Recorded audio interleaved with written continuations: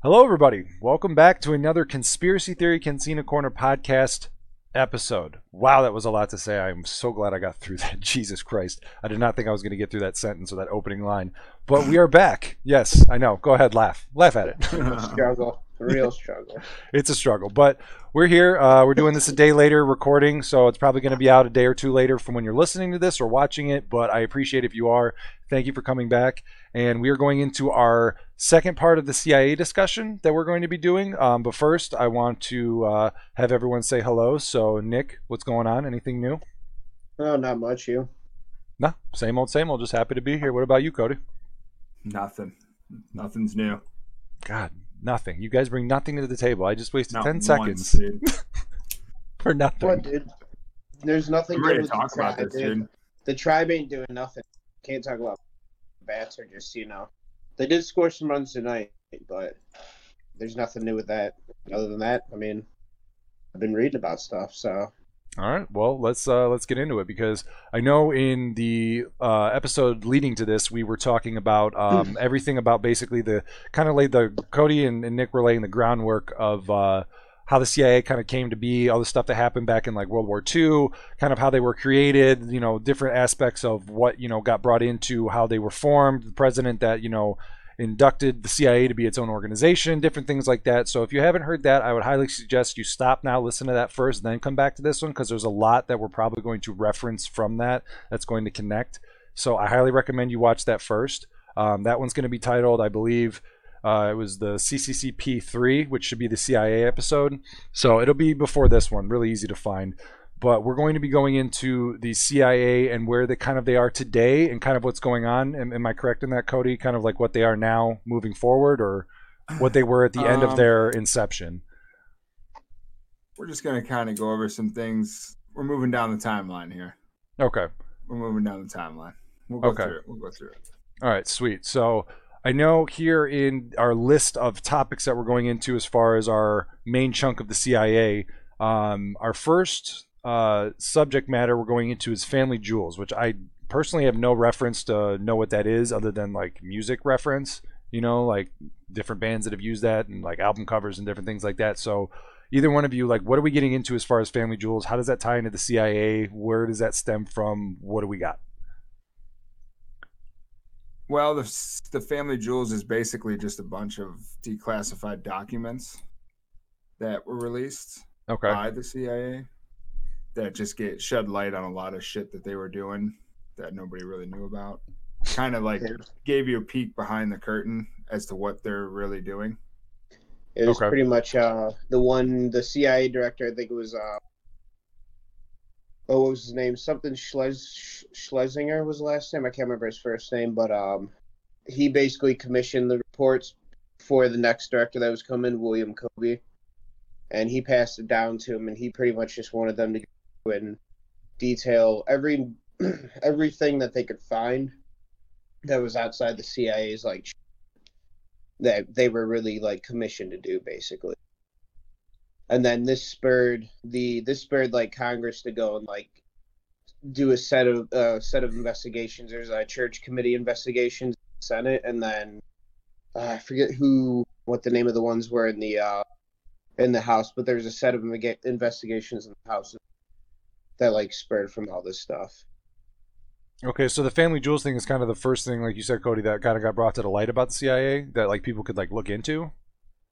Yeah, that's so. If anyone listening's ever heard of like MK Ultra, I've heard that reference before. Yeah, or I think the cocaine thing was in there, wasn't it? A lot of shit came from. No, the cocaine stuff was later because that was with Iran or stuff that we'll get into a little bit later. That was after this because this was like I want to say the church committee hearings were 70s. I want to say 70. Yes, mid 70s, mid to late 70s they were when all this happened. So this was a little bit before that, but this basically, a lot of stuff came out of this, like MK Ultra, the basis for that, different programs and stuff like that. A lot of stuff. There's this thing, Operation Mongoose, that came out, and it was all the ways that they were trying to assassinate Fidel Castro, all the weird ways they were trying to do that. 632 different attempts, by the way. Yeah, really fucking weird. Like, just insane ways. 632. Like, just insane ways. 632. That's insane because you got to think if they made that many attempts, you got to wonder if like it's because they were such an organization they didn't know like really how to function to get it done, and they were just like trial and error, or was he that elusive? You know what I mean? Well, some of the ways they tried was they knew he loved scuba diving. Yeah. So they had bombs that looked like shells and placed them in his favorite like diving areas. Wow. Trying to get to time it, where he would be basically just exploded to death. Underwater IEDs. Yeah. Wow. They hired like his ex lover to kill him. Yeah. She couldn't go through with it. While they were making love. That one probably would have worked, honestly. That one probably would have caught him off guard because you got to think that's when his defenses are down, even in that situation. Yeah. There's another one that I don't know if they ever did do this one, but there was they wanted to basically replace vitamins that he was taking with estrogen pills, so that way he would start developing breasts and stuff like that, and kind of lose his lose his beard, his manliness and things like that. They were trying to get him to look less manly to the people, so people would lose respect for him. Yeah, because he lost his beard and was starting to grow, boobs and stuff. Wow. They also tried to, I believe it was lotion or something to do with his feet. They tried to like poison him through his feet, and that failed.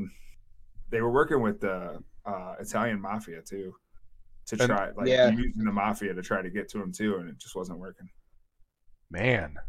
See, I never knew any of that. I knew they like made a lot of attempts to get rid of him, but I never knew the exact number and like those, you're not kidding, those are some weird ass ways. Yeah. I mean, estrogen, that's a political move because you're basically trying to subvert somebody into basically losing their image and looking weak so that the people take over. I mean, that's the long game.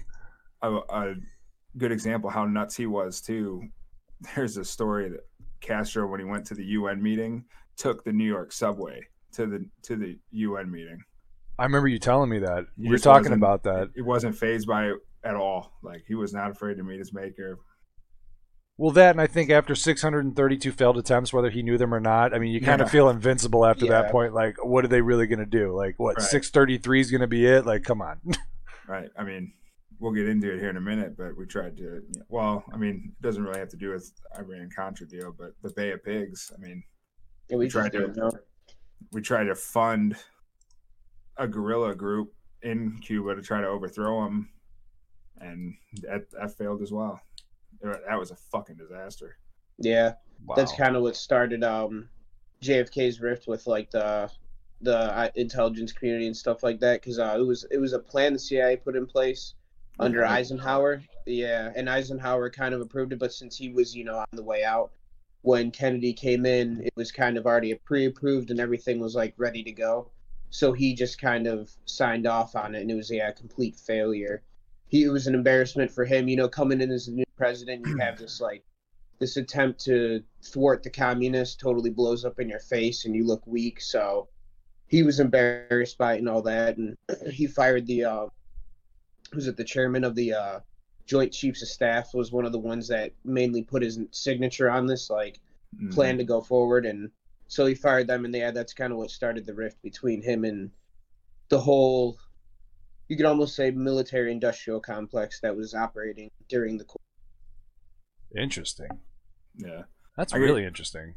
If people don't know what Bay of Pigs is basically, it started, we bombed Cuba, but we had planes come from Cuba to Florida that were painted like Cuban fighters. Yeah. But they were American planes. So like the American journalists back when they did like honest reporting, we're like, okay, these aren't Cuban planes. These are clearly American planes that are just painted with Cuban colors, because the whole thing was, oh, these are Cubans that are defecting.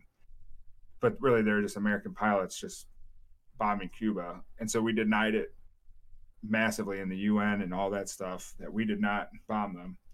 So Kennedy, there was supposed to be a second bombing that was supposed to shield the guerrillas that were going into the waterfront. Yeah. And protect them so they could get on land or whatever and fight. And the whole thing was set up to try to get the civilians to feel empowered to rise up against Castro, mm-hmm. which is their whole bias was just on an assumption that those people wanted to do that, which wasn't the case. Yeah. But Kennedy called off the second bombing after the first one was just a disaster. We got called off. So these people literally just went there to die. Like they literally just went to their death. He didn't try to stop them even after he stopped the bombing? Oh, Kennedy told them, like, listen, you're not getting any, there's no support from us. But they went out. So things were already in motion, and it was. So they just did that on their own accord? It was like 24,000 guerrilla fighters tried to get to that base, and like 1,400 of them died. Wow, and I'm sure that was probably a lot of them were captured too. A lot of them were captured. And you got to wonder, did any of them, like, did they, obviously they were probably interrogated for information, like, who do you work for, what's the reason for this, blah, blah, blah. Oh, yeah. Did any of that come back to us? Like, do you know anything about that, or was it just like they kept their mouth shut? It came out later that the CIA was funding these guerrillas. Well, yeah, naturally, if you guys were talking about it, I'm sure there was at least something out there saying that they did that. You didn't know when it happened, but now with declassified shit, it's come out. That's crazy. 2,400, over half. Yeah, died. I mean, hey, I give them props for still going through with it, even though they didn't have help. I mean, that's the definition of a guerrilla warfare type of person. You know, it's like there were no rules.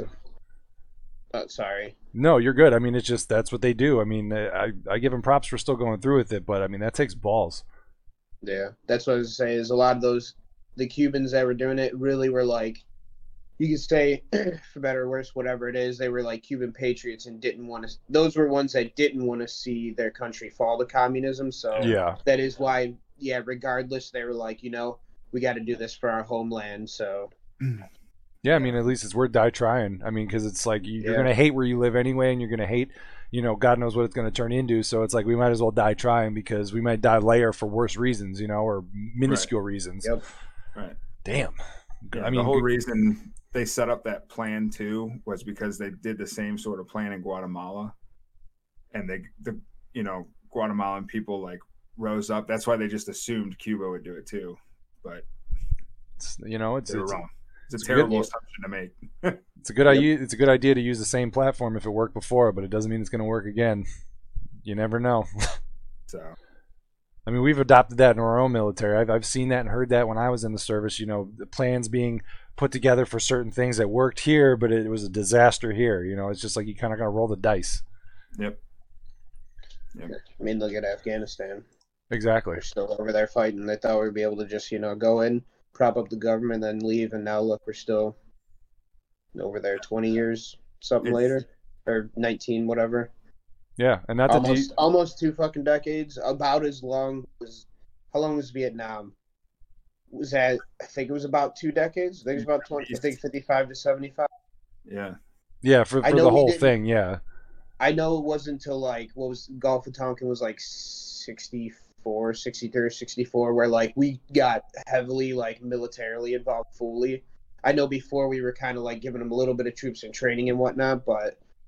Yeah, it's the same shit. It's going to be just as long of that war in another year here. The anniversary is it August of 2001 or some shit? So it's like, or no, sorry, it would be after September, duh. Yeah, I think so. but still, we're creeping up to the 2-decade mark, and that's crazy. Yeah. And what's crazy is that not only is it the 2-decade mark, but like you said, whatchamacallit? Just lost my train of thought. Okay, I got it. We're good. I got it. So. You said like the whole conflict of Vietnam, like we weren't militarized for that entire time. For this one, we pretty much were militarized from the get-go. I mean, when that happened, we were like there immediately. So this is a full 2 decades of military operations for this whole conflict, and that's what's crazy. Yeah. And we're gonna get back on track here with what we're talking about with the CIA, but the fact that I think people, when you talk about conspiracy theories and you talk about these things where the normal general public, don't obviously dig into a lot of this stuff on a constant basis, or forget things that are going on in the world and don't realize it until it's like too late or whatever, or it's still happening. Like we've been at war technically for 20 years. Like we're still at war, but because it's not an active thing on the home front here, people have forgotten about it. Since the further and further we get away from being attacked on soil, people just whatever, it's happening there, we're at war, but we're not at war because I'm not involved. It's like it's just a weird thing in today's day and age. We got friends who don't didn't believe we were at war until a couple of years ago. Where you're like, yeah, we are. We're like, don't use every president that runs like, I'm going to pull more troops out of Afghanistan. I'm going to pull troops out of here. Like, even Trump said that. Millions of troops. Yeah, even Trump said that. Yeah. And that, like we just talked about with that, trying to want to pull troops out of Afghanistan, and then he gets, catches flack from who of all people, Liz Cheney. These same people cropping up who got us into this Afghanistan and Iraq war first. Yeah, it's something that people really aren't conscious of, but they should be, because it's like these are our citizens that are going off and fighting and losing their life for what? Like, these are true patriots that are signing up to do something that honestly is a very patriotic cause that they believe in, that takes a lot of fucking courage, some more than I have. It's just, and they're going off and fighting in these causes that really don't do them the honor that they're trying to bestow upon the country. It's really, I wish people were more conscious of these things.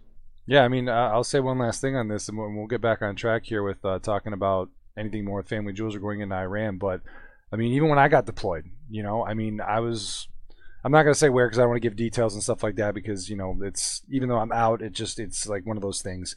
But when I was over there, it's like, I understood why we were there, but at the same time, I'm like, why are we still doing this? Like, the amount of stuff we did over there was good for the people that we were helping and training and doing the different things that we were doing. But at the end of the day, I was like, why? Like, I've been here 8.5 months. We've, done what we've done that we needed to do here. But at the end of the day, I'm like, it's just a revolving door. It's just a revolving door just to stay here.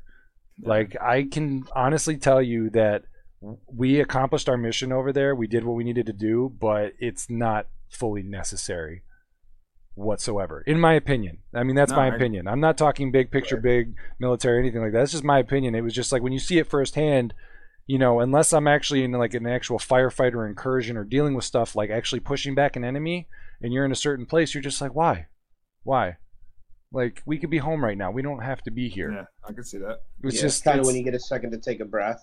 Yeah, it was one of those things. It was just weird. It's like, especially since I'm over in a country where we were allowed to take R&R and do different things, and I'm just like this is, if we're allowed to do this, then why are we here? Like, I should, if you're in an area where you need to actually, defend democracy and push freedom and get people help and do all these things that you're doing, but I'm allowed to like take leave and go to a hotel or do certain things or go take a day off. It's like, if I'm allowed to do that, then obviously this isn't that necessary where we need to be here. If I can take time off to go fuck around, those two don't mix.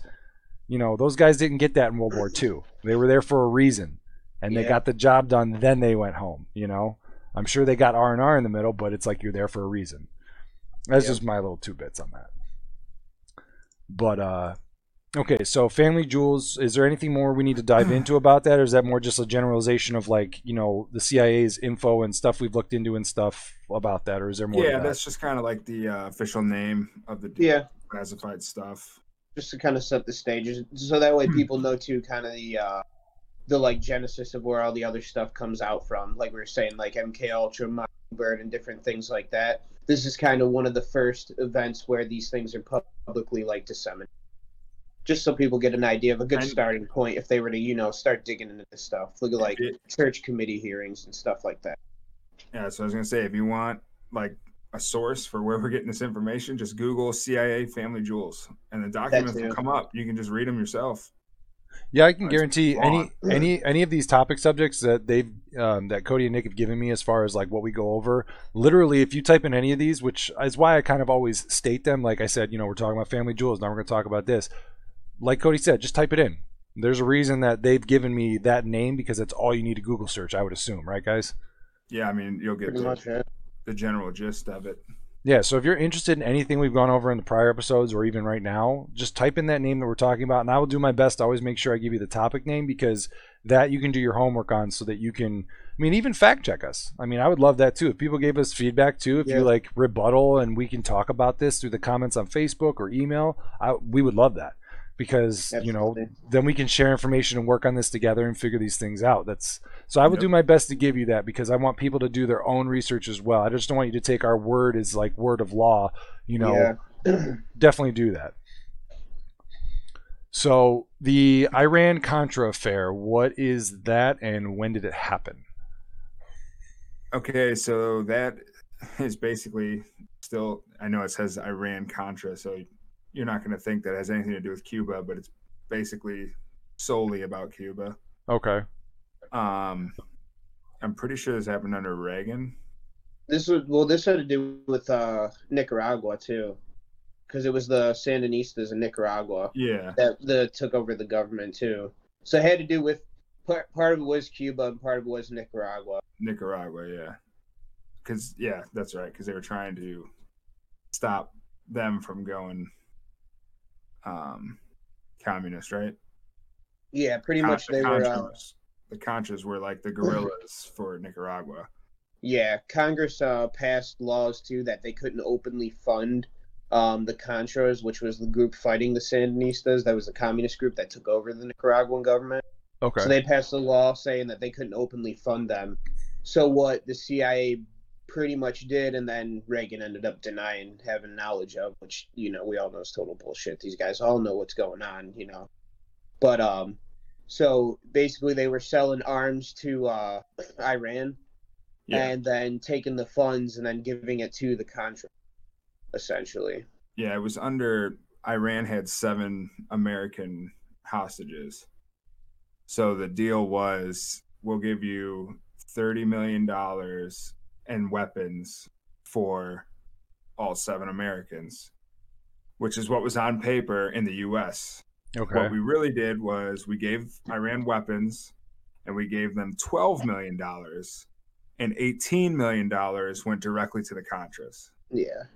Oh. So that's how the CIA cut that deal. They made it look like in the books we gave the $30 million all went to Iran, but really 18 of it went to the Contras, 12 of it went to Iran. So that's a way of doing it where they're like, we're not technically lying, but there's, flat out breaking the law that Congress said. Yeah.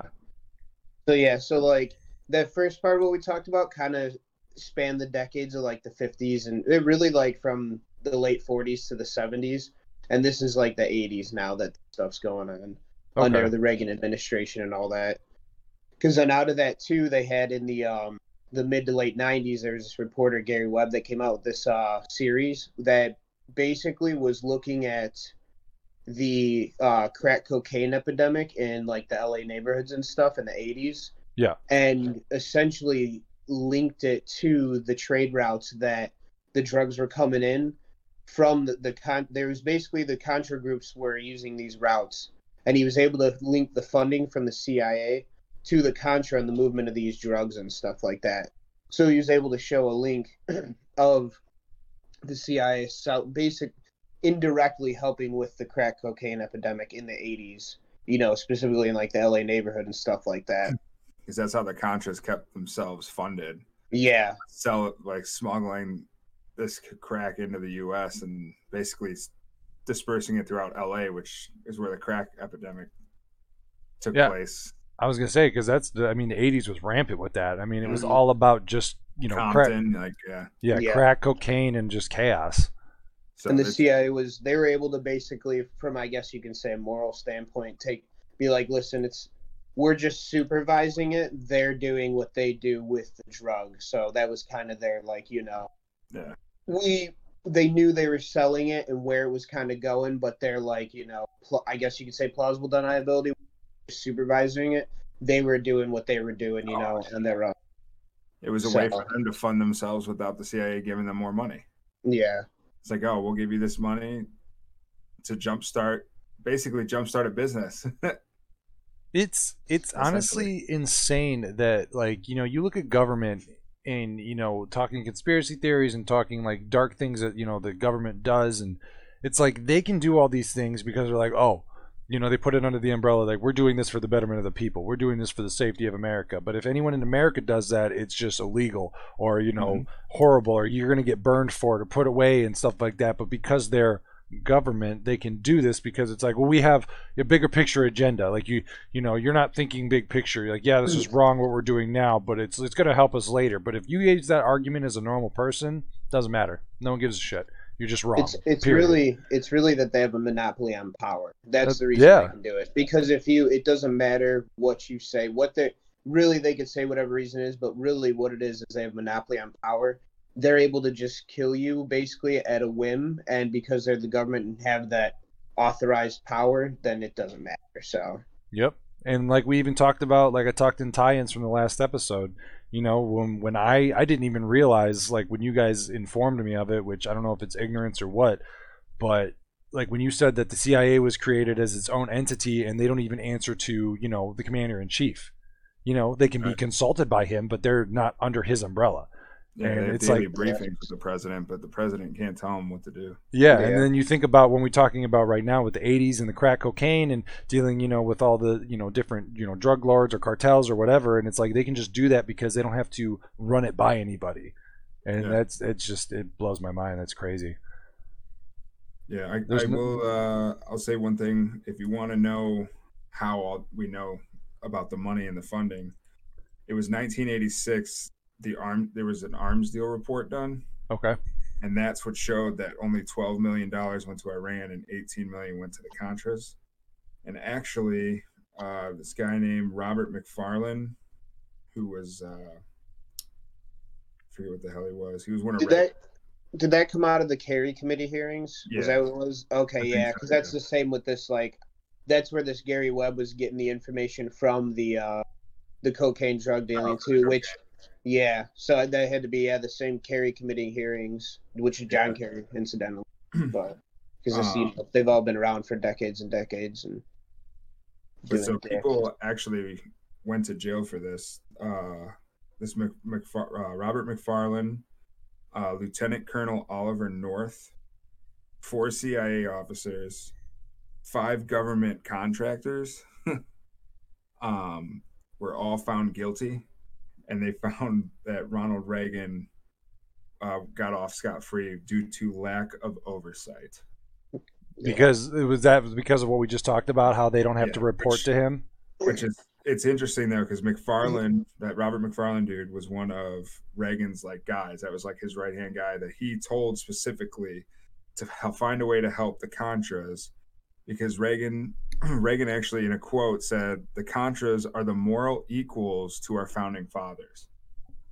That's what he thought of them.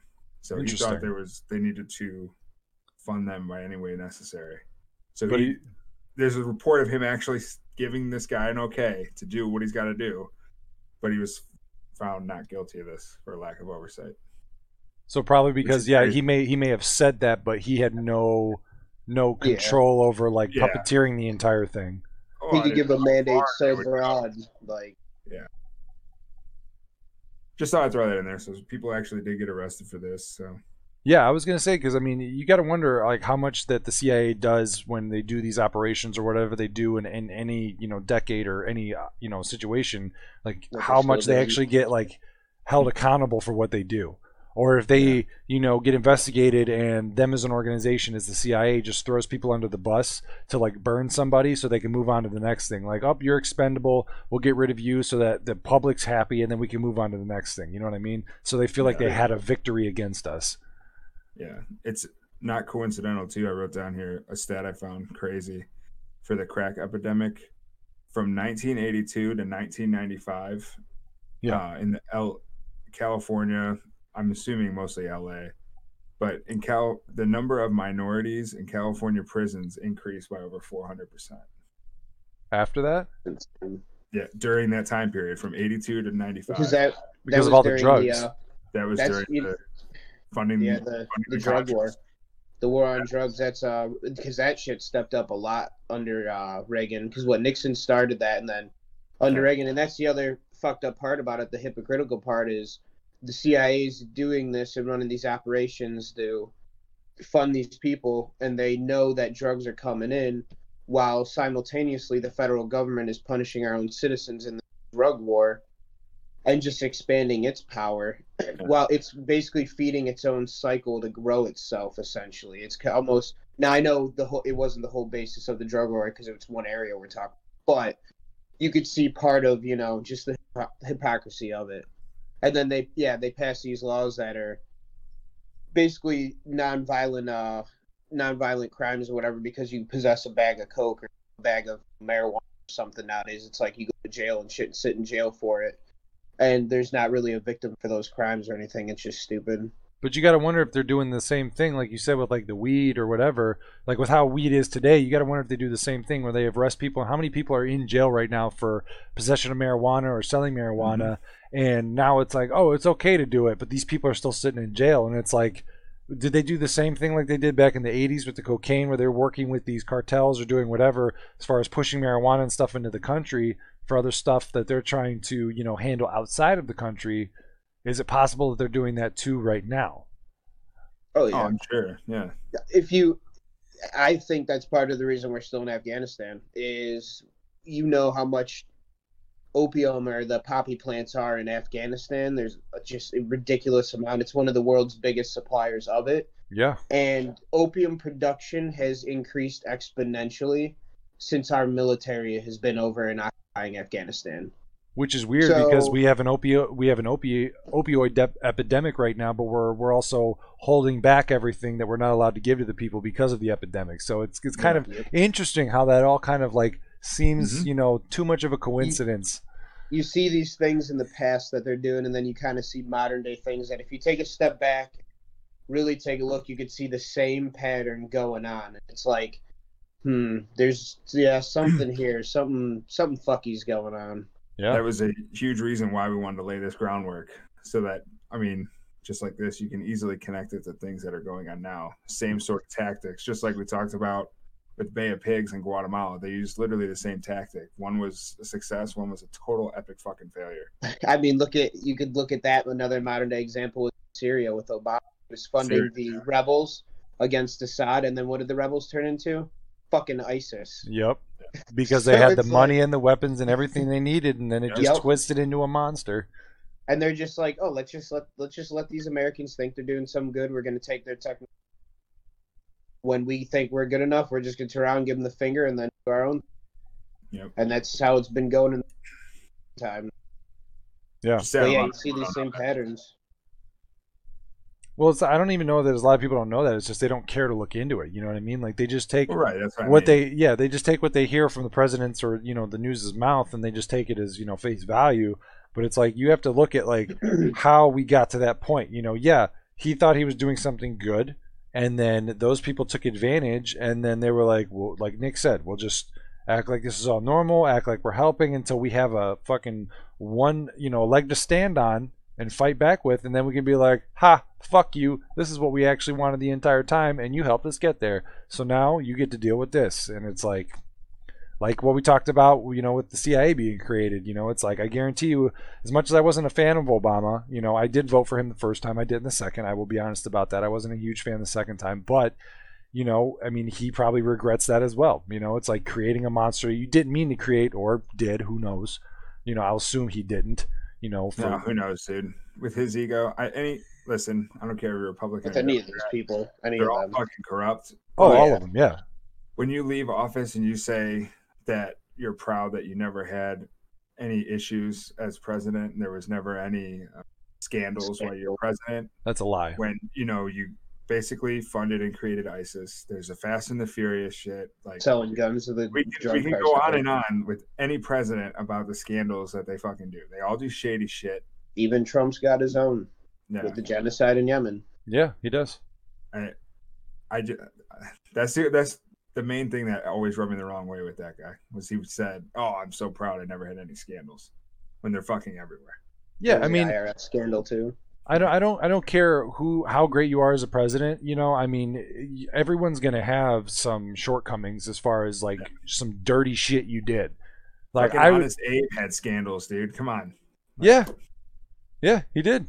But people don't care about it because it gets overshadowed for the fact that he freed the slaves and did all these things. But it's like every president is fucked up in some way. We're all human. You know what I mean? Like, I can't fault them for being human, but I can fault them by their actions. There's a difference. And it's one of those things. You can give them praise when they deserve it. You can criticize them when they deserve it. Yeah, exactly. But that's why that's part of that position. You're supposed to be held accountable for what you do. You're the leader of the free world. You're not going to be perfect, but, it's just one of those things where we have a lot of political problems right now, and I'm not going to get too much into it, but people get so upset, and it's like, you have to remember, these guys are still human. Hate them or love them, they're still human. Like, what would you do in that position? You know, like, you have to look at it from that aspect. One of the toughest jobs in the world. Yeah, especially my gear is you can't be in the middle anymore. Like, people force you to pick a side. That is a problem. I can tell you, like, a huge problem. Yeah, Trump's economy is good, but the shit he's doing in Yemen is fucked up. Why can't I have that position?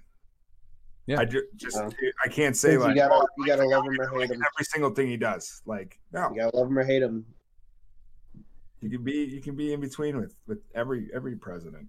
It started, honestly, I think that started, and we're going to get into the next topic here with our next subject, which is Operation Northwoods, if anyone's interested in looking at that before we start talking about it. But it's happened with every president. I think it honestly started around right after Bush. After his second term, that's when it started getting really heavy into, like, you have to pick one side or the other. You know what I mean? Yeah.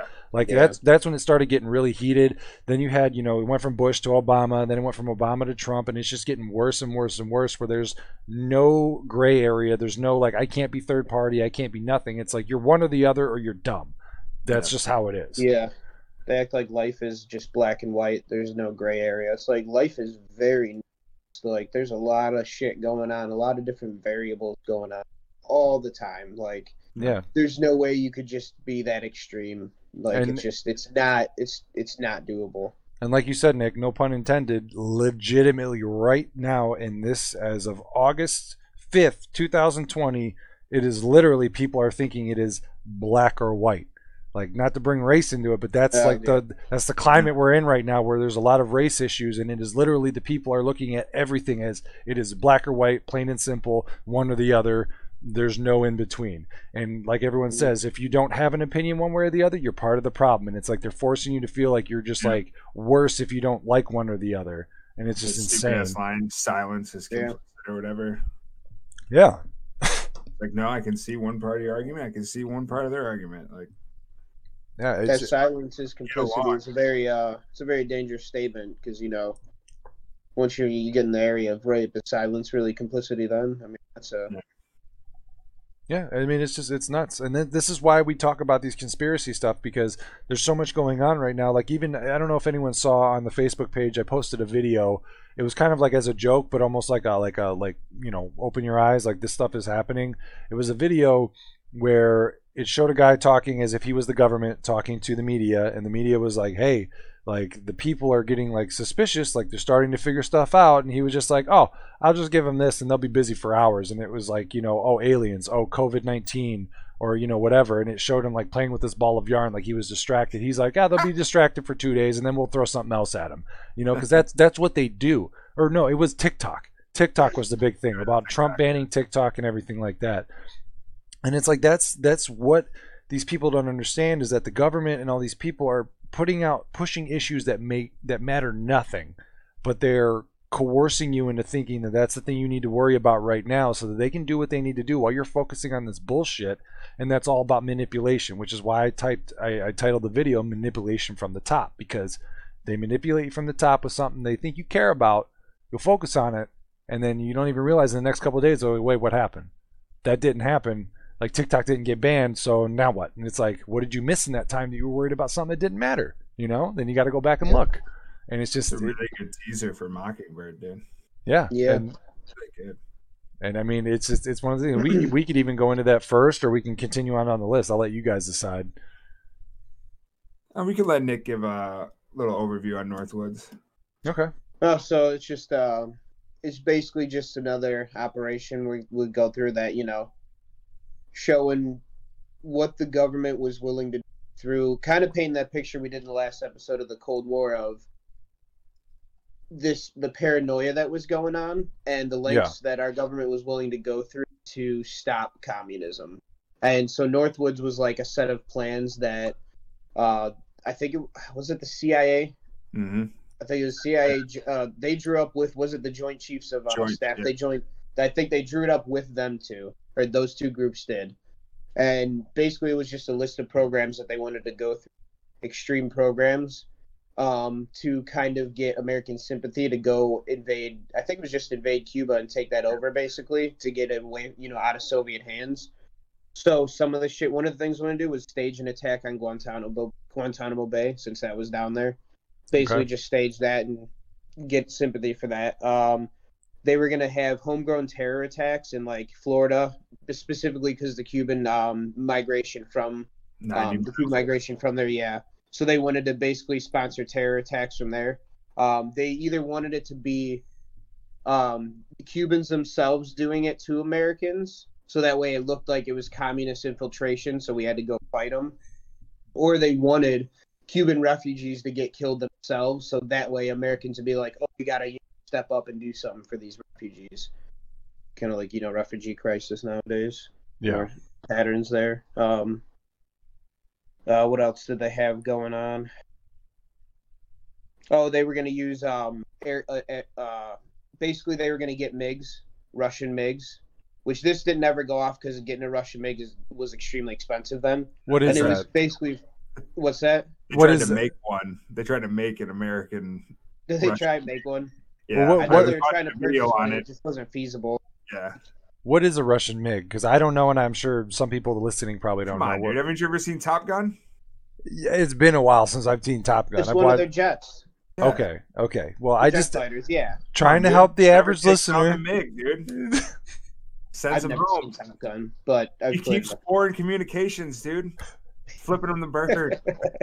It's been a while since I've seen that movie. I've watched it many times, but it's been a while. I can't reference it, but I do know the movie. We literally tried to build one, but it wouldn't fly. And obviously we couldn't just go over there and take one.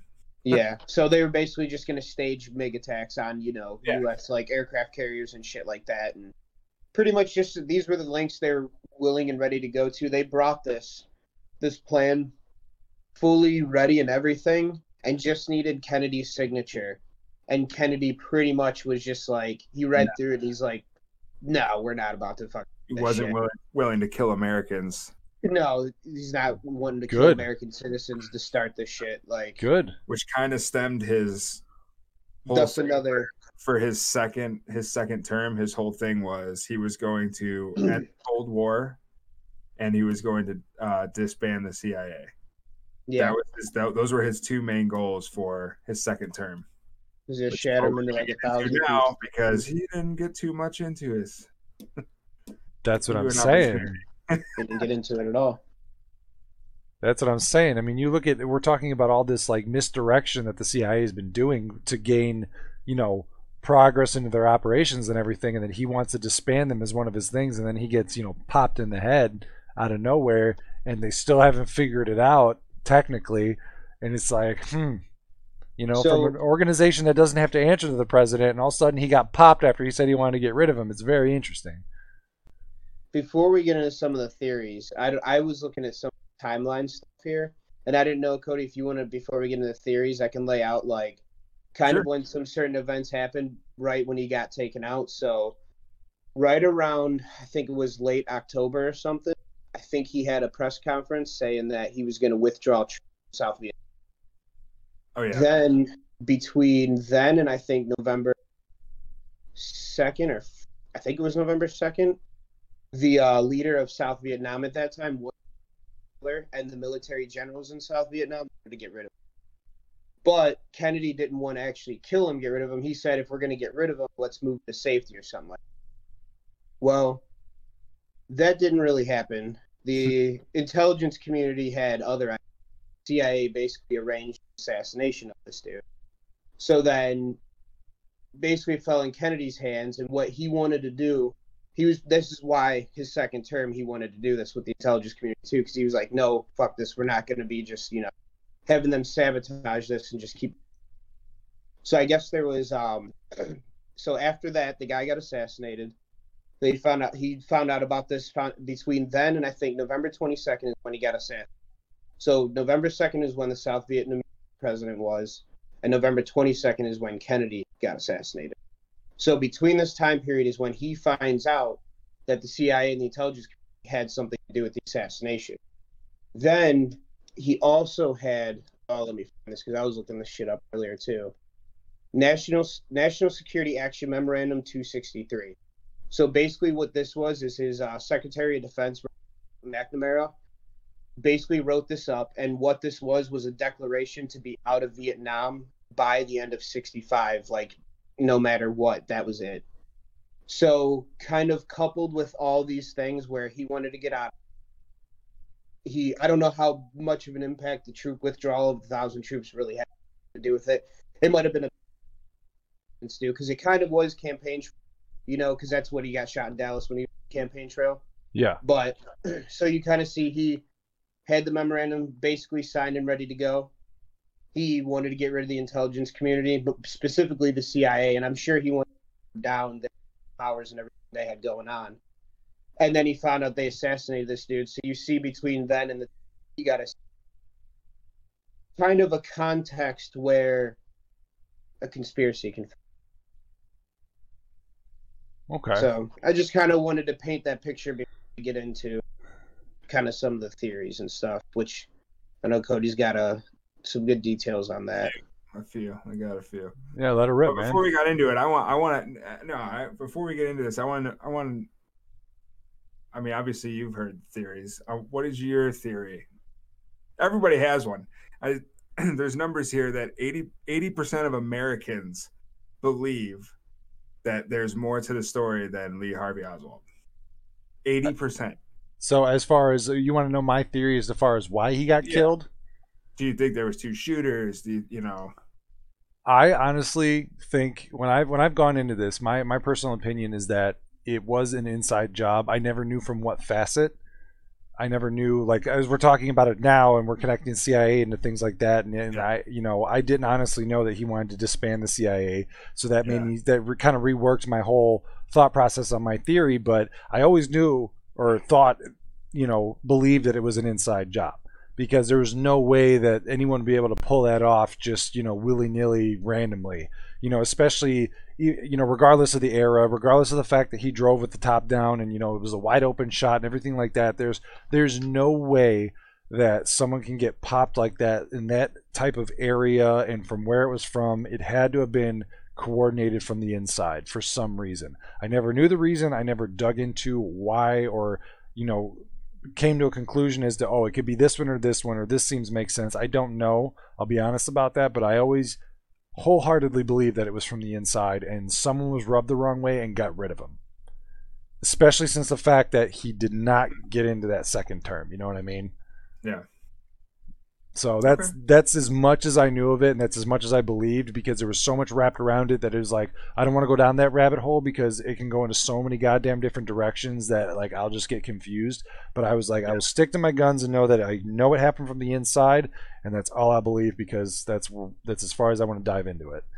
Yeah. So I feel like that's how most Americans feel. Yeah. Or most people feel, like definitely something felt like it was not right, or not, the full story was told. Exactly. But never really went into it enough to form their own opinion on what they actually think happened. Well, I spent like 7 hours on this. Yeah, see, that's what I did not want to do.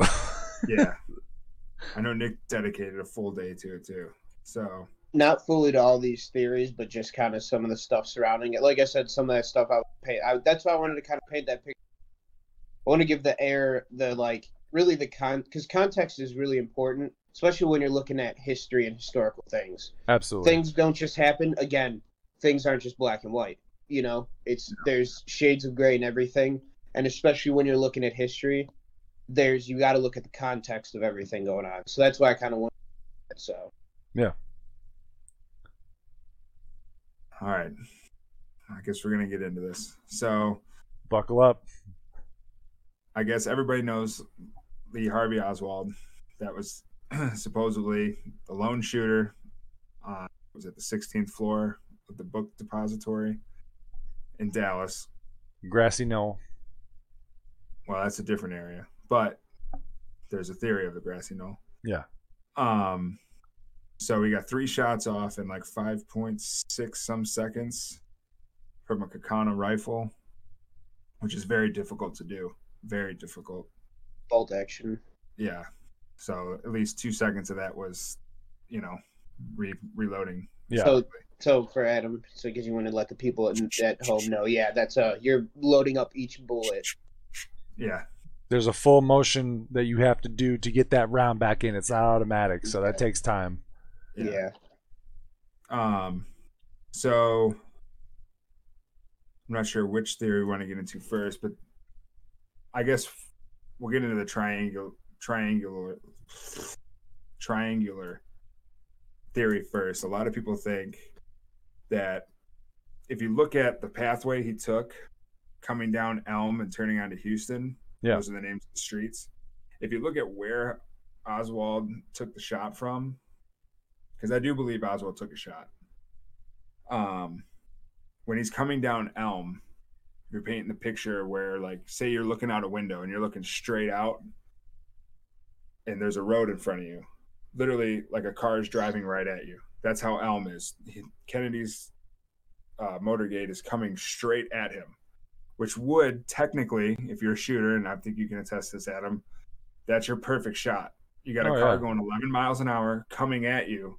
You can take a shot. If you miss before they can speed up and turn, you have a second shot. Absolutely. So if you look at the way this is set up, once they turn down Houston, there's a tree. The 16th floor was just above this tree. So he had to wait for them to get down Houston, which I think it was only like 200 feet, but still, he had to let the car get away further. And then he took the shot, which to me is weird. If you're trained and you see an opportunity coming right at you, why wouldn't you take that? So that's where the whole triangular thing comes in with the grassy knoll, like you said. There was a grassy knoll on Houston right before this rail yard, and it was fenced in. So there's a lot of theories that there was another shooter behind this fence waiting so that when they took the shot, one was coming from the back, one was coming from the front. So they were going to be able to get them basically in like a triangle. So that's one of the big theories, which obviously you've heard of because you heard of the grassy knoll. Yeah, that's one of the main ones that everyone always talks about. That's one of the big ones. Let's see. Obviously, there's a Zapruder film. You know what that is? No. That's like, if you've ever actually watched the Kennedy assassination, you know how you can, like, that one's, yeah, you can YouTube it. And yeah, you can literally, like, there's a video. You've probably seen it. I'm sure you've seen it. I've seen it a couple times. It was a long time ago, but I haven't. Kennedy gets shot. You've seen the Zapruder film. I mean, it's a film of it. I've seen it. Yeah. So that was just from a guy on the sidewalk, just happened to be recording. Yeah. And he sold it to Time magazine. And there's a lot of people that say, you know, that's the evidence that the CIA or the intelligence agencies never thought would get out, because obviously it was just a civilian just happened to capture it, which is crazy when you think about it. Yeah, that's a big coincidence. Yeah. Right place, right time. But so to go along with the triangular theory with the grassy knoll and the book depository, there's a lot of, like, okay, how would they know when to shoot? Like, because those shots are so close together. Yeah. There's a guy, if you watch that film, there's a dude with an umbrella. He's called the Umbrella Man now. That's like a whole theory in itself too. A lot of people get really crazy with this guy because they say there's like a gun inside the umbrella that like shot Kennedy in the throat. And that's like some James Bond shit. Yeah. Like super spy, like. So people get like really crazy with these ideas. I just can't believe that. Which is why I said I don't want to dive down that rabbit hole, because when it comes to JFK, there's so much. There's so many different theories. Yeah, that I don't even know where to even start. There's a few that actually make sense. Yeah. But where the umbrella guy is standing is like right where the shots go down. So it's almost like people are thinking like, okay, maybe he was standing there on like a 90-degree day in a suit with an umbrella open. He's the only person like with an umbrella. Like, why? And that's the mark. Could he have been a mark? Yeah. You know, all right, when he gets here, taking the shots. Yeah. You can't really prove that, obviously. So, but it is strange.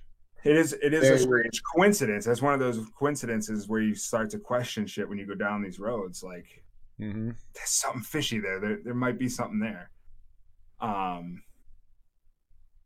So that's basically that theory, the triangulation theory, because I truly believe when you look into that, that is plausible because the shots come so close together, and you have the perfect shot lined up with a car coming at you at 11 miles an hour for at least a quarter mile.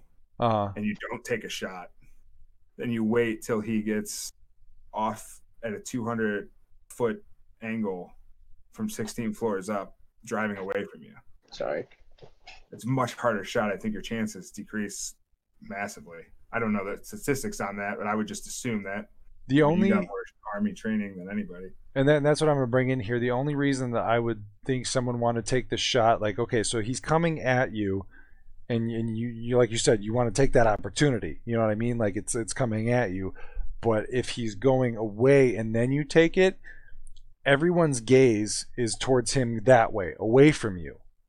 And he's behind, so no one in the car can identify who shot. No one watching, because they're all focused on JFK, is going to see. If he's coming at you like this and you shoot, his wife or whoever can see where that came from, because they're going to see like, oh, he got shot here. They're going to look right to the right. Obviously in a frenzy, or your husband dying, you may not think that, but going from a tactical perspective, that's kind of what I'm thinking as to why he wouldn't have, or whoever would have taken that shot straight on, because when it's away, everyone's looking away, he's away, all that's happening, and then you can duck out before everyone turns around and finds out where it came from. You're gone. You know what I mean? That's the only reason I can think that you would take that shot from the distance of behind. Turning around, there's a lot more windows to try to decipher through. Exactly. There's too much going on, and by the time they flip around after all the chaos happens and the screaming, you're gone. Yeah. And another thing is that when you see someone and you've got your shot lined up, you can sit there and time it out, take your breathing, wait for that moment, because if you just go at once, you could fuck up the whole thing. So you have to like judge for wind, and like you said, with the weapon he was using, that's a very hard shot to make. Yeah. So another thing is like making sure you got the right moment. Maybe it could have been too breezy. There's so many variables as to everything going on, sun glare, all that shit. You don't know, because unless we were the shooter, you don't know what he was thinking or dealing with in that process as to why he waited. But that's just my personal opinion as to why you would take it from behind as he's going away, as opposed to right in front of your face. Could have been anxious too. You're about to assassinate a president. Could have been nerves. I would imagine the dude's nervous as fuck. That can't be something that I would imagine anybody can really be, nerves of steel doing about to kill a president. Because even if you believe that this is the right thing to do, like that's no pun intended, that's a hard trigger to pull. It's hard to pull the trigger on something like that mentally and physically to carry that out. A lot of people think, when they want to, we talk about conspiracies and these people that want to overthrow governments or overthrow leaders, it's like they may believe that, but when you get put in the moment, that's a lot to stomach and swallow down. That's a big thing to actually like do it in that moment. Right. Because that's when reality. Oswald did have military training. He wasn't just some civilian who decided he was going to shoot the president. He does have some training with rifles and stuff. Yeah, and you don't want everyone looking in your direction when you take that shot. Right. You don't want them in that vicinity. Point too, because the car right behind Kennedy was full of Secret Service agents. That's what I'm saying. That's the only reason I can think that he would do it in that way. Yeah, which makes sense. But like I said, he's got military training, so there's no reason to think he couldn't make that shot, because it's definitely plausible. Yeah, it's definitely plausible. Yeah. Now there was 3 shots taken. So like that's what they say. Oswald took 3 shots. There's reports from Secret Service agents, and I believe it was a governor of Texas that was sitting right in front of Kennedy. Yeah, it's the governor of Texas.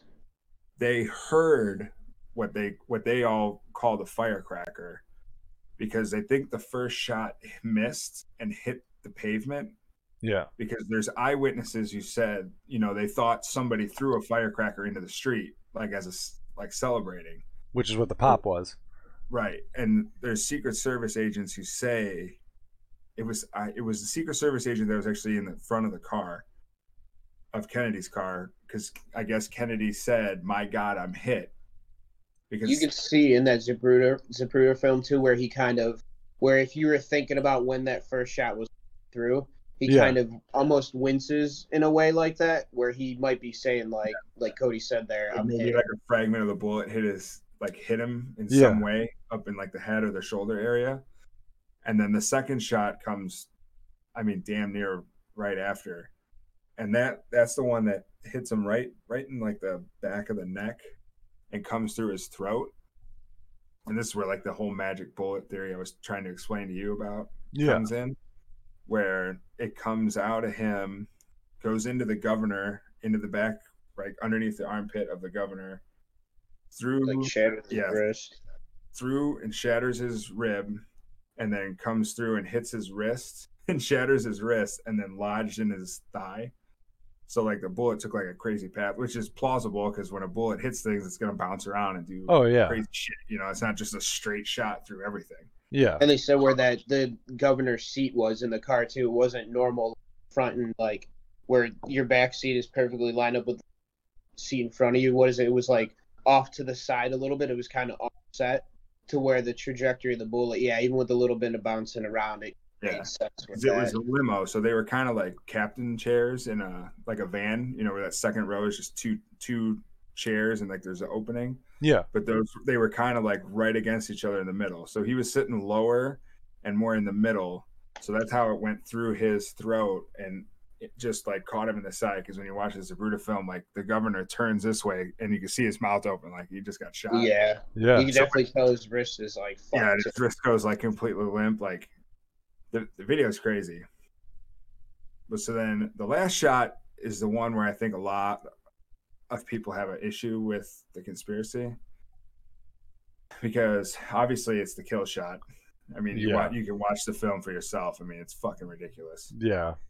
It enters through the back of his head, supposedly, and then explodes out his front. If you've seen the video, you know what I'm talking about. Yeah, it's clear as day. We can get into this theory, and this is the one that I think is actually like this is what I think went down. Okay. That I think Oswald took 2 shots. I think he took the shot that missed, and then I think he took the shot and he hit, and then he got the fuck out of there. There's a lot of eyewitness reports from people down who were on the street that day and people in the cars behind him that remember the smell of gunpowder. Okay, which if you're 200 yards behind and you ain't smelling that. You ain't smelling. No. Nope. And there's like I want to say it was like 22 witnesses that say, yeah, we smelled. You could smell gunpowder in the air. And there's a good amount of them. Was one of them a former colonel that was like behind? He was like 2 or 3 cars behind. He was. I forget his actual position, but it was something like that. Yeah, where he was even like, listen, that you're smelling that like. Because he heard the first shot as well that missed the firecracker, and he knew. Wait, I want to say he was like 2 or 3 cars behind, but I think he was like a former colonel or something in the army. Yeah. And he was one of the ones too. He was like, I could smell gunpowder in the air, and he's like, I wouldn't be smelling it. That was like his testimony. I wouldn't be smelling it if it was the guy who was in the building. It would have had to have been on the ground floor. And he is one of the people who claim to see that there's a Secret Service agent who had an AR-15 who supposedly was looking back towards where the Oswald shot came from. But some backstory on that. So the Secret Service for Kennedy that day, the night before, they all went out to a strip club until 5 a.m. And the guy who actually was in charge of the rifle that day, the AR-15, who sat there with the rifle at his feet in case anything went down like this, was technically the mechanic / driver. So he should have been driving. The only reason he was put in charge of the vehicle is because these Secret Service agents were out till 5 a.m. and had to be up and reported by 7 a.m. Wow. So they were in no condition to handle a firearm. So they put him in charge. So this is where I think it could kind of get into divine intervention, where this guy claims that he saw the guy pull out the AR-15 and turn back. And that's when he turned back, because obviously he knew that was a sign. And that's when they heard the third shot go off. So there's what's that ballistics guy's name? Do you remember his name? That Howard dude? Shit. No. I know I got it in one of the things here too. Howard Duvall or was that Australian guy? Right? Howard Donahue, I think that's what it was. So it's crazy. You gotta think that it almost feels like, and this is going back into the whole tactical, strategical thing, that Lee Harvey Oswald was literally the distraction. He purposely missed that first shot to cause a panic. Then he shot the next one to wound, so that he wouldn't be able to get out of the car or do anything fast. And then while everyone was in a tizzy, freaking out, that person could secretly take the shot to end him out. So the first one's panic, second one's injure to keep him from running, the third one's kill. That's what I think too, Adam. But actually, while he was saying this, I was kind of thinking about it, and I was kind of thinking about that first shot that missed. I almost started thinking maybe the Secret Service, it was put into motion. The plan was put into motion by the CIA with the Secret Service, because all these guys are all, they all travel the same circles. They're all part of the same. And they all know the same stuff. So I think it was put into motion by them. I almost, like I was saying while he was sitting there talking about this, I was thinking, I wonder if because they knew that first shot missed, the Secret Service guy was back up to make sure that kept. Because they say, too, that the bullet that hit him last and exploded his skull was a hollow point. There was no way it was a... That's how I was getting to. There's no way it came out of that Kakana rifle. The bullet, no way. That Howard dude, which is what I was getting to, that Howard Donahue, I believe is how you pronounce his last name, is a ballistic expert. And I guess back in the day, CBS actually did a test with marksmen trying to see if any of their marksmen could hit the same shot that Oswald hit. He's the same rifle and everything. He's the only one who could do it in the time frame Oswald did it. But he did his own little personal investigation and found the bullet entry wound from the back of his head was way too small for a Kakana rifle bullet. Way too small. Like the bullet itself would have just left a bigger hole. And he's like, you don't have a bullet act one way where it goes through two humans, and then the next one, 5 centimeters within entering, explodes. Which is what a hollow point does. Exactly. Yeah. If anyone listening, that's a big one you see with people with hollow points. You shoot a watermelon, the watermelon just fucking explodes. Yeah. That's a hollow point, or you can just shoot straight through it with an FMJ, which is what would have came out of the Kakana rifle. Yeah, because hollow points, when they for anyone that doesn't know weapons or guns, hollow points, like Cody said, when it enters the body or enters anything, the minute it enters, it fragments out and goes like this. Yeah. As to point to a regular round, like he said with the FMJ, which would be considered a full metal jacket, it enters in the body and it just goes in. It's solid. If it hits bone or something, it's going to ricochet and shred stuff. With the hollow point, the minute it goes in and goes like this, which is why if it entered in like there and it came out Kennedy's forehead, it would blow up like that, because it immediately shreds in the body, and it's designed to shred immediately before hitting something. And those things are dangerous. Like a shotgun shot. Yeah, it basically enters your body as a bullet, but spreads out like a buckshot. Yeah, they'll just fucking shred everything. Yeah, which honestly would be the only thing in that era. I think the only people that would have that type of stuff would be government officials and different people like that, because I don't think anyone had access to hollow points back then as far as normal civilian use. I could be ignorant on that, but I would assume they probably had access to them, because I don't think gun control laws were as stringent as they are nowadays. Yeah, but I'm saying at least as far as private sale. No, I'm saying I'm sure they could get it, but I don't think it was probably widespread for civilian use. Yeah. But I don't really know what the civilian market was like either. But I'm sure they had access to it, though, even private sale and stuff like that. I'm sure gun retailers or whatever, sold.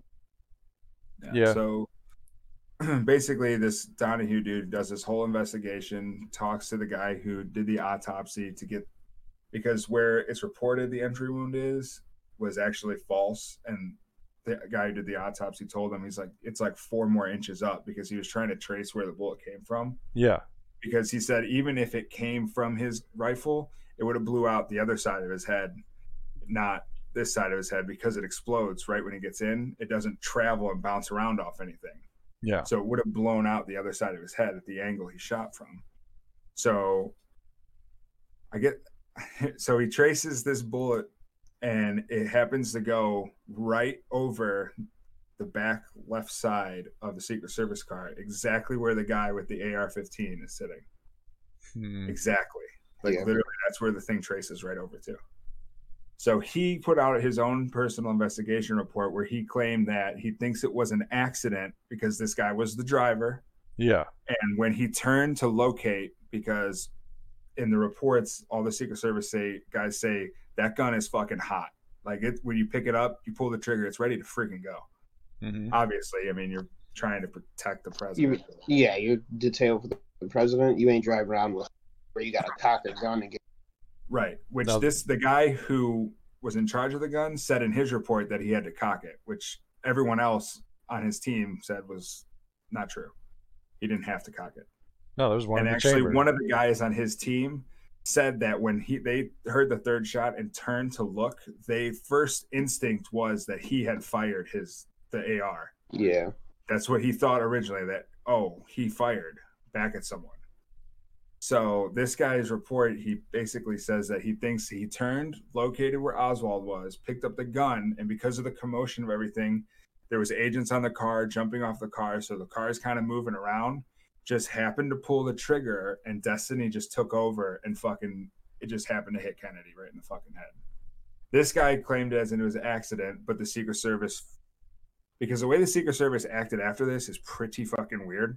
Yeah. Like they're literally trying to cover it up. Yeah, they were rushing the autopsy and everything. They didn't even let because I know it's Texas law where a dead patient cannot leave the hospital unless an autopsy is performed. Yeah.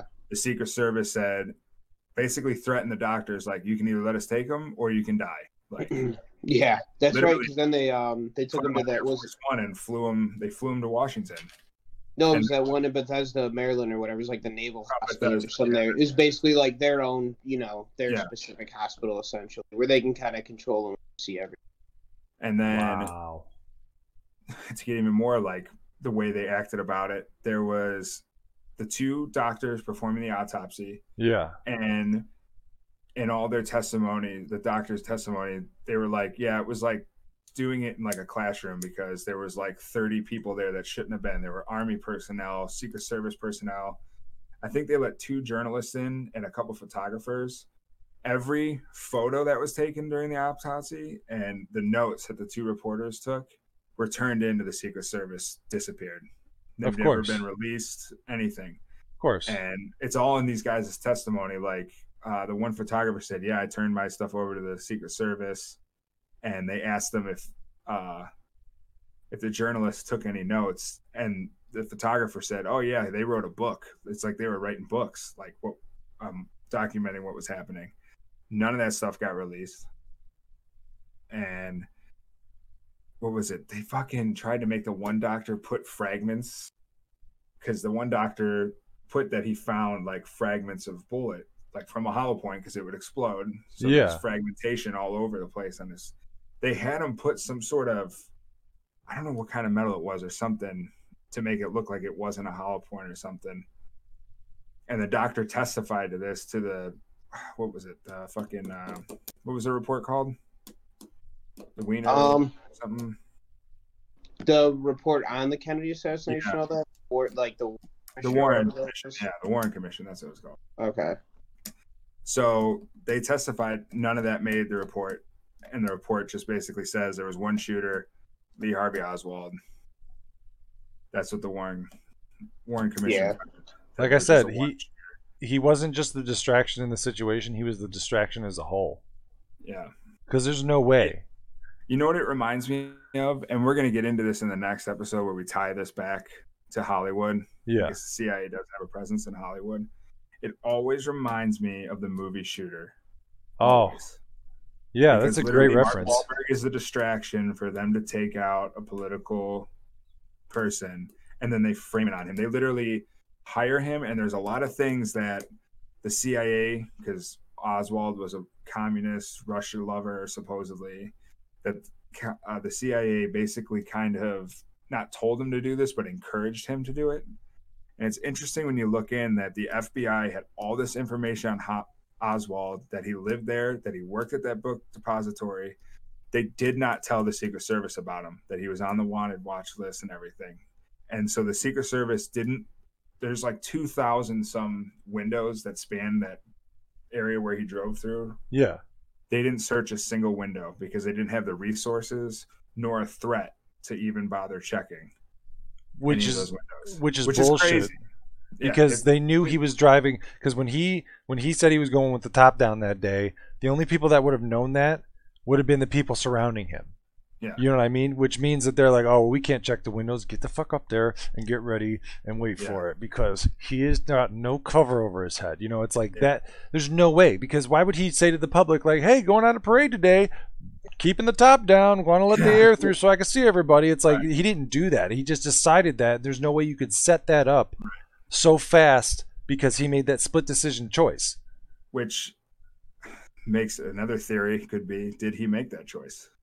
Was he encouraged? Oh, Mr. President, it's such a beautiful day. Why don't we go with the top down? It's true, but either way, that for the election trail. Yeah, either way, it still pushes the fact that like no one else would have known that except the surrounding people around him, regardless if he was coerced, if he chose to.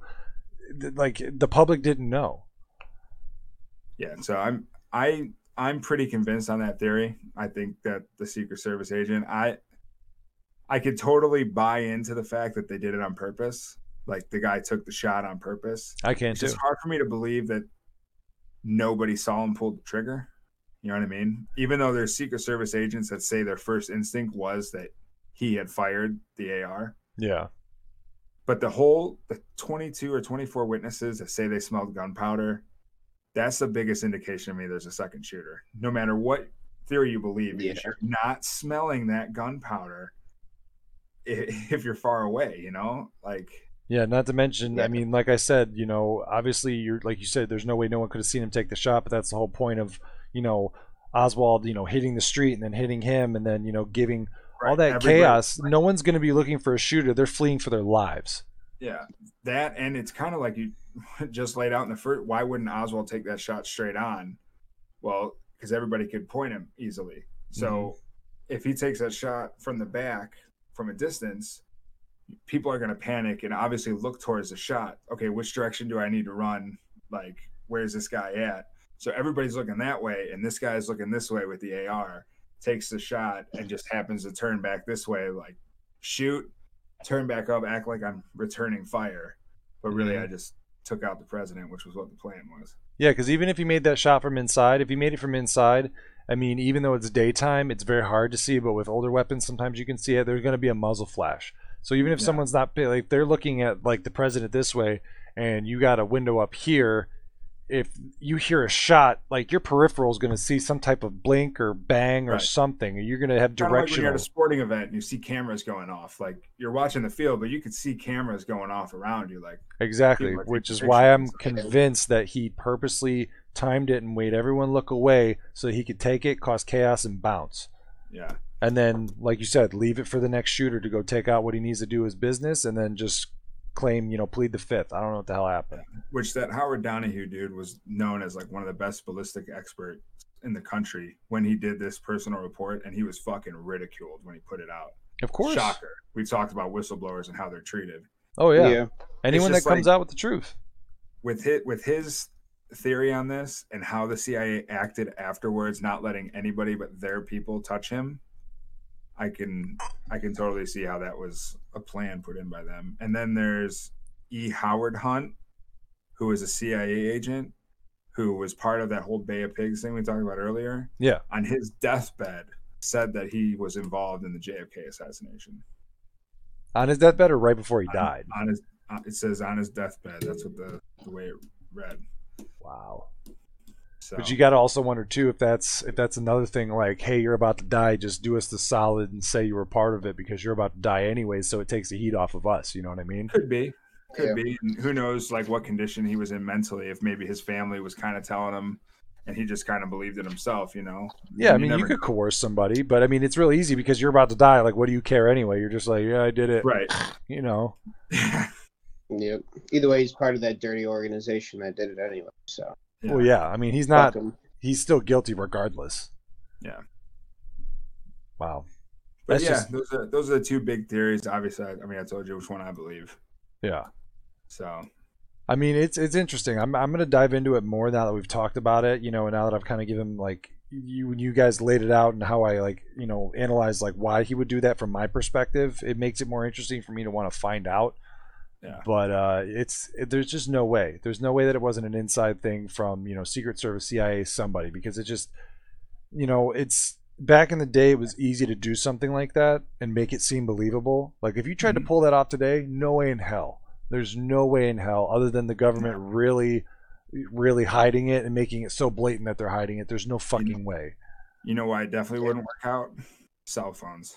Surveillance. Everybody's fucking recording everything nowadays. Like this, if we didn't have this Sabruta film, like everyone would probably, outside of the people in Dallas, everyone would just be like, "Yeah, Lee Harvey Oswald, he killed him."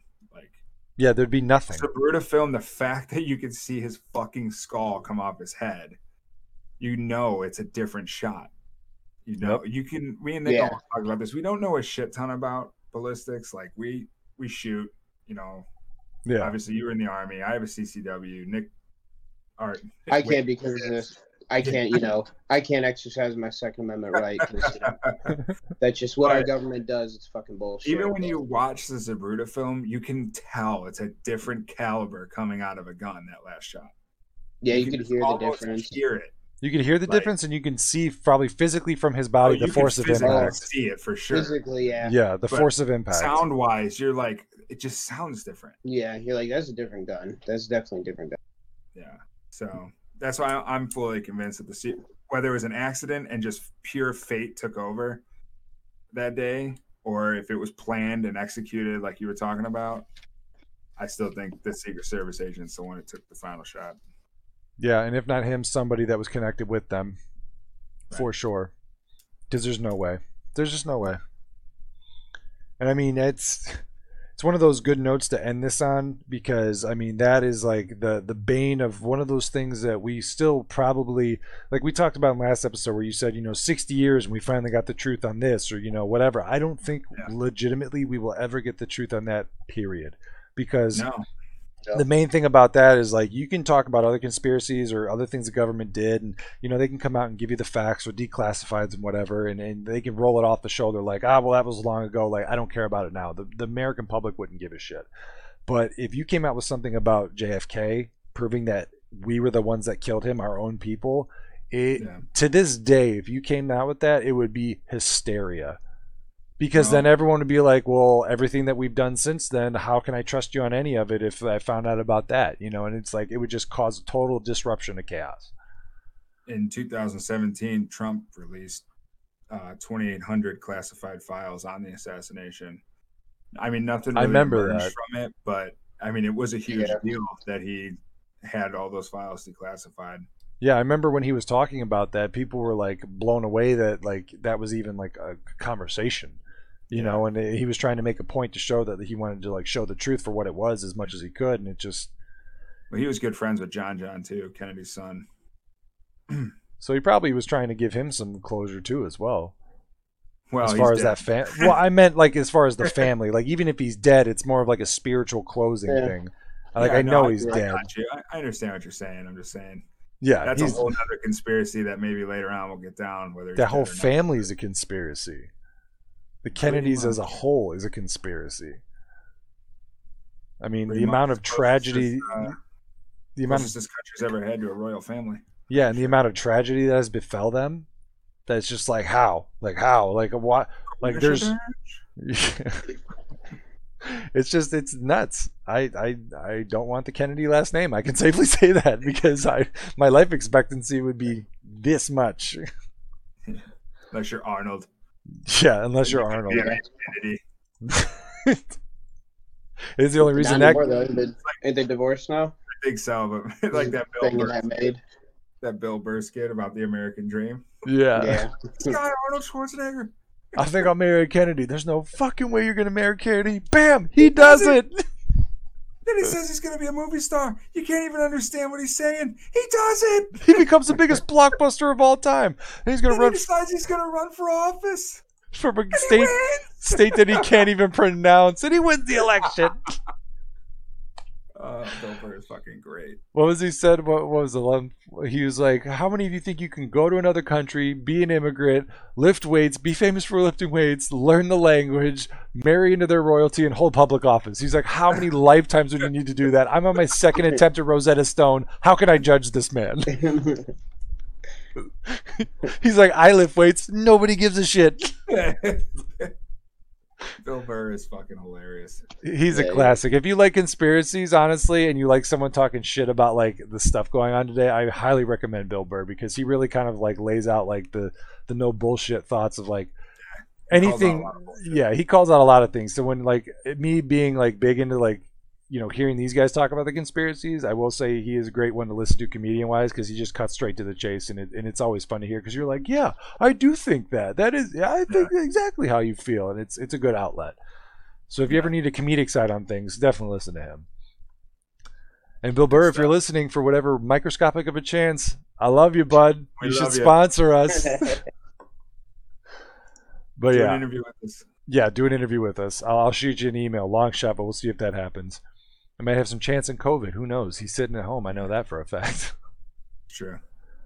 But I just want to set up the next episode just so people know what they're getting into. Yeah, that's actually what I was going to set you up to do. So lay it out, man, before we close this up.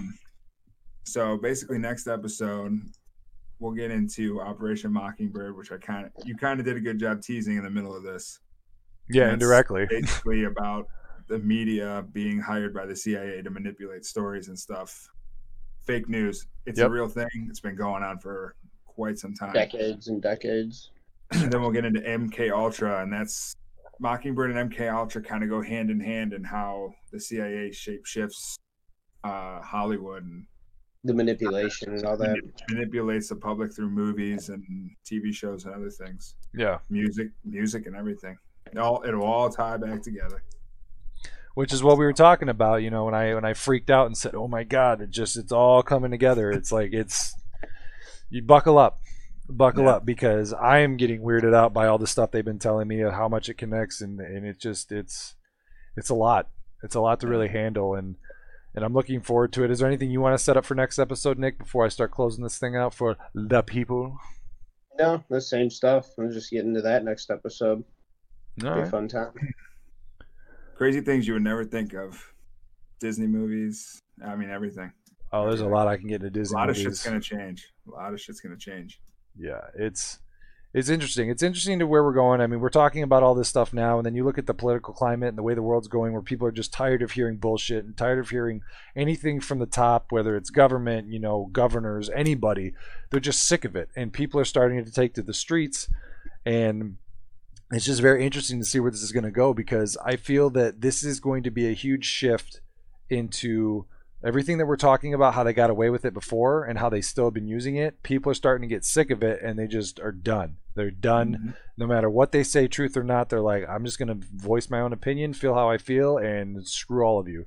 And that's why there's so much destabilization right now within, you know, people's beliefs and what they're, you know, trying to defend for themselves, between, you know, cops, you know, doing dirty shit, you know, government doing dirty shit. And it's just very interesting to see where this is going to go. I feel like we're in a huge change in our society right now as far as like stuff like this, and people are not, they're not having it anymore. And we're going to see where it leads. You know, I mean, this year continues to go on. One thing I want to tease in here, as we're wrapping this up, as far as current events goes, because soon I want to start with these guys. We're going to do like current events that kind of tailor into like stuff that could be conspiracies. I don't know if anyone's familiar with what's happening in Beirut right now in Lebanon with the big, Lebanon? Yeah, with somebody I heard decided to say Barrett Lebanon, and I had to correct them and say, you mean Beirut, Lebanon? I'm pretty sure you mean Beirut, but okay. No, Barrett. Yeah, Barrett Lebanon. But yeah, Beirut, Lebanon, with their big explosion they had that leveled like a huge part of the city. I don't know if you've seen it. I don't know the exact details. From what I heard, there's reports that it was a massive cache of nitrate that the government had been sitting on for a couple months, maybe a couple years, and they were instructed, you know, you need to get rid of this, you know, and it doesn't take much to set this off. This is very unstable. Lo and behold, the fireworks factory was blowing up, which it did, but I don't know if that's, you know, happenstance. Yeah. And next thing you know, boom, you know, Beirut and Lebanon just gets fucking mushroom clouded. So there's a lot of stuff going on right now that I want to get into after we delve into our CIA stuff and get into these conspiracies about topics, because I don't want to get into that now because it's too soon. We don't know the details, but we're going to look into it so we could prep for that. But definitely look forward to coming out every day. Yeah, there's more coming out. So as we go into this past stuff, then we're going to try to, pepper in a little bit of current what's going on, because a lot of interest. The pedophile ring. We got the Maxwell case. Yeah, there's a reason these guys brought this topic to my attention as far as conspiracies, because in my opinion, this is the year of conspiracies, because it's just too much. There's too much that's just weird. So much fucked up shit going on already with this year. So yeah, and it's the year of conspiracy fact, dude. Yeah, pretty much. A lot of these conspiracies are coming to be true, and I think that's what's sparking people going, okay, like, what the fuck? Yeah, maybe Alex Jones wasn't so wrong. You know, me and Nick have talked about this. Alex Jones, growing up, he's like the conspiracy guy. It's A lot crazy of this coming out now is like he was talking about fucking years ago. Yeah, it's just crazy. Especially with the Epstein and Clinton stuff and their connections and all that, and like now you see it come out like. It's like, yeah, maybe this guy wasn't such a nut job. Yeah. No. I just watched one of his broadcasts the other night, and I sent it to Nick because we were just chilling, and I was like, oh, let's watch this, because I've never sat down and actually watched a full Alex Jones. Oh, really? See, the funny clips. I've never sat there and watched a full 2-hour Alex Jones show. It's interesting. And every once in a while I look, because it is entertaining, but you can't do prolonged periods because it does get like, it's like, ooh, you need to take a break. Like, do it every once in a while. But it was funny. The shit he was saying, I was telling Nick, I was like, God, a lot of this fucking makes sense with what we've been finding out, like a lot of it. And literally Nick like paused it or something and tried to go back. YouTube had taken it down. Yeah, it just completely they censored it like right then. And I was like, I think I was like 2 to 5 minutes like from being done. He was wrapping it up. So I hit the refresh button. Yeah, it was gone. Yeah. They said this video or this account has been removed. Which is insane, because like, why? If he's a crazy conspiracy guy, why would you take his shit down? Yeah. That's what I'm saying. Unless there's some truth in there. And that's what I'm saying. Like, even my roommate was talking to me about, he told me when I got home today how the Facebook is banning all the Save the Children posts. They're shutting them all down. They're getting rid of them. And I was like, really? Yeah, they're starting to silence all of those. And I was like, good. I hope they silence all of them. And he was like, why? And I'm like, because the more they silence people, the more it's going to force people to get away from their computers, and they're going to act. The more you silence the public, the more the public gets pissed off and realizes that it's not just a hoax. This shit's real being silenced, and they're going to start marching the streets. So I honestly hope that all these social media platforms... Yeah, that's what I'm saying. I hope all these social media platforms do what they think is best and silence everybody and shut everyone down, because it's only going to force people out of their homes to take action against people at the top. So I continue to do it. Please do. Please think that you're actually suppressing it, because all you're doing is poking the fucking beehive, and the Hornets are about to come out to play and stab you in the ass. All right? Because that's what's going to fucking happen. And hopefully they don't forget how good protests are even during a pandemic. People don't give a shit. You can't. I agree. I'm just saying, all these people. There's a huge argument. Oh, Black Lives Matter shouldn't be protesting during this pandemic, but it's important. I mean, you have every right to. If you feel you need to protest, go for it. Do it. Go for it. But I'm saying that side and that media. I hope people who protest saving the children hopefully don't turn it on. Look at these non-respectful people protesting during I could just see that being a manipulated thing. Well, shit, if there's censored posts on Facebook about it, then how far behind? It proves to you how big it is. Exactly, because that's the biggest platform on the planet right now is Facebook, and the thing is like you can't. And this is the last thing I'll say before we close up here. The thing is, you can't threaten people. If people go out and protest, and you threaten them with violence in a pandemic. People are already at risk of dying anyway. You have nothing. Yep. Like, it's almost like, and not to be funny, like I'm being serious. It's like when the Joker in The Dark Knight, when he's getting beat up by Batman. And the Joker says, you have nothing to threaten me with. Like, I have nothing that you can take from me, so keep hitting me because it's not going to change a thing. You have nothing to make me be afraid. It's like when people have nothing left and people are shut down and silenced and told this is what you need to believe, don't talk about that or whatever, it's going to get ugly. It's going to get ugly real quick because, I mean, that's part of our amendments is, the freedom of speech. And the minute you start shutting that down, regardless if you're a private or public company, it ain't gonna be free. It ain't gonna be pretty, man.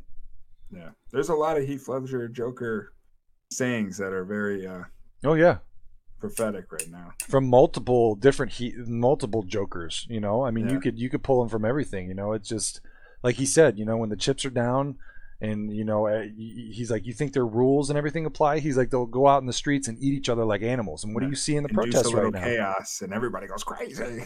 Yeah, and that's what's happening. So I mean, keep your eyes open, people. Really, really, I hope people stop trying to protest and support behind their keyboards, and I want you to do it in your legislation. I want you to do it in your government. I want you to do it in those things. Like, do those things, because clean out the system.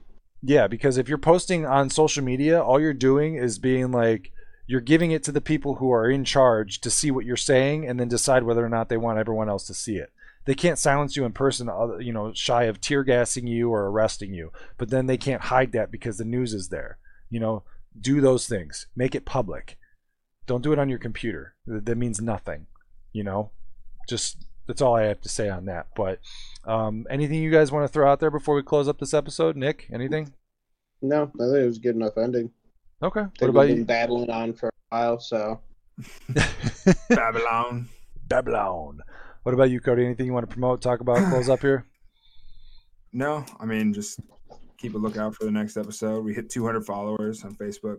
I know. That's awesome. I think we're at 201 or 202 right now. Our last video had over 1,000 views, so I'm hoping some of the same support with this one. And all the feedback I'm getting is that you guys like hearing about this shit. So yeah, I've noticed a big change, and I love that you guys are loving it, because we love talking about this. We love diving into it. It's fun to do, and I want to thank everyone for watching the last episode. The fact that we hit over 1K views on that video, whether you watch the full thing or not, it's insane. It is insane because the video before that is only at like what, a couple hundred. Yeah, it's like 430 something. Yeah, I mean, so I love the fact that you guys are loving this and checking it out and supporting it. If it's something you think someone else would, you leave a like and a share. It's free. I truly appreciate it. I don't demand anything from anybody. If you watch it, that's great. That's all I care about. You know, but if you leave a like and a share, I love that. If you want to support us, make sure you support us not only on Facebook. If you watch on Facebook, you know, check us out on Spotify, iTunes, Google Podcasts. Just give us a follow. It's the best way you can support us for free, because that shows that we actually can track, you know, the listeners that we have and the audience that we have, because that helps us, so we know, you know, we're putting out good content that you like. If, you know, vice versa, if you're on the audio platform, check us out on Facebook. We always record these episodes. There's great videos that you can watch. You know, you can actually see our expression, you know, because sometimes when Cody or Nick say something, I make an expression like, oh my God, like you can actually see how we're reacting to these things. Gets blown. Yeah, and it makes it interactive. And definitely leave a comment, you know, negative or positive. I don't care. We love feedback. Yeah, I might be doing some live videos here soon. Yeah. Facebook. Yeah, that's something we're going to be testing out. So if you want to interact live with the podcast, you know, that's the best way to do that. We're going to work on doing this live so that you can, you know, type in. We may not comment on every single, you know, message that comes through there. I will be honest, because we are discussing the topics. But if it pertains to something, or you want to give a shout out, you know, we might throw it in there, and, you know, we would love that. So if there's some information we missed that you think is important, comment. Yeah, fact check us. Even if you're watching the VOD right now, fact check us, throw it in there. You know, we're not going to deny anybody, because that's the whole thing we're doing, is we don't shut anyone down. We just want everyone to have their opinion. It's freedom of speech wholeheartedly. So definitely just flood the comments with whatever you want to say, because that's what this is all about, is about not silencing anybody. You say what you want to say, and, you know, it is what it is. So I want to thank everyone for listening to this. We will be going into the next episode here in about a week or so. We're going to keep trying to pump these out every week. There may be a day or two in delay just because of personal problems or, you know, life stuff that happens. But thank you again for listening. Check us out on Facebook. Check us out on Spotify, Anchor.fm, iTunes, Google, anywhere you love listening to your favorite podcasts. And we will see you next week. Take it easy.